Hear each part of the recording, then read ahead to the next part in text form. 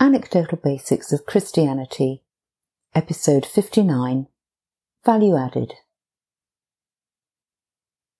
Pawnbrokers seem to be a thing of the past. Even if they haven't completely disappeared, they're definitely few and far between. This should be a good thing, but the fact that they've been superseded by payday loan companies, credit cards and the like probably means that it's not such a cause for rejoicing, as the poor are still being exploited to the same degree, if not more so.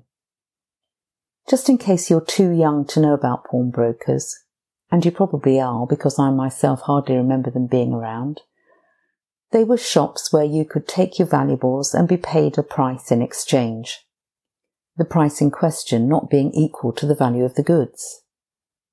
You then had a certain number of days to come back and effectively reverse the deal by buying back your valuables. Needless to say, the price to buy back or redeem your items was higher than the price you'd been given for them. Pawnbrokers were more frequently found on the high streets of less well-off neighbourhoods. They enabled people to eat when payday was still a few days away. Less beneficially, they enabled people to go to the pub when their money had run out. They certainly allowed people to spiral downward economically. The good news, such as there was any about the pawnbrokers, was that you hadn't lost your valuable items completely. You had a certain time in which to redeem them. Only if you failed to redeem the goods within the allotted time did the items become the property of the pawnbroker. However, redemption was costly. I recently lost an earring, and it was one that I'd owned for about 20 years. It was a go-to earring. It went with most things. It was often worn and enjoyed. In its absence, I remembered that I'd lost it before in a car park at a school where I was working. It was returned to me by another member of staff, but was a bit disfigured from the experience of being abandoned in a school car park. My father-in-law repaired it for me, and he did it stylishly so that it looked even better than it had before the damage. And yes, he did adapt the other one to match.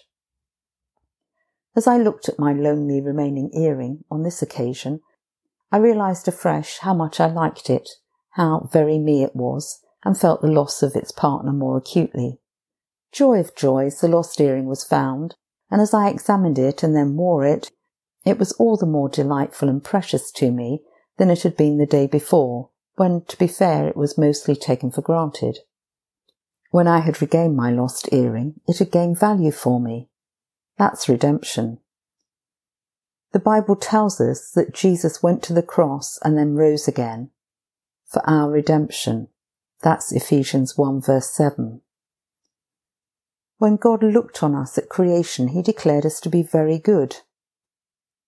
When he looked on us after our redemption, after Jesus had paid such an unimaginably high price for us, what must that added value have caused him to think of us? How infinitely more valuable are we to him now that he has paid that enormous redemptive price? He loved us to bits in the first place and was pretty chuffed with his own creativity. But now? Is that how we live, with our heads held high, in the full knowledge that we are precious and valuable in his sight? God has no plan B for your life, nor plan C, D, E for that matter. Redemption is part of the package for those who live a life submitted to the Lord, and when plan A gets scuppered and you turn to him for restoration and redemption, he gives you plan A+. Start living it.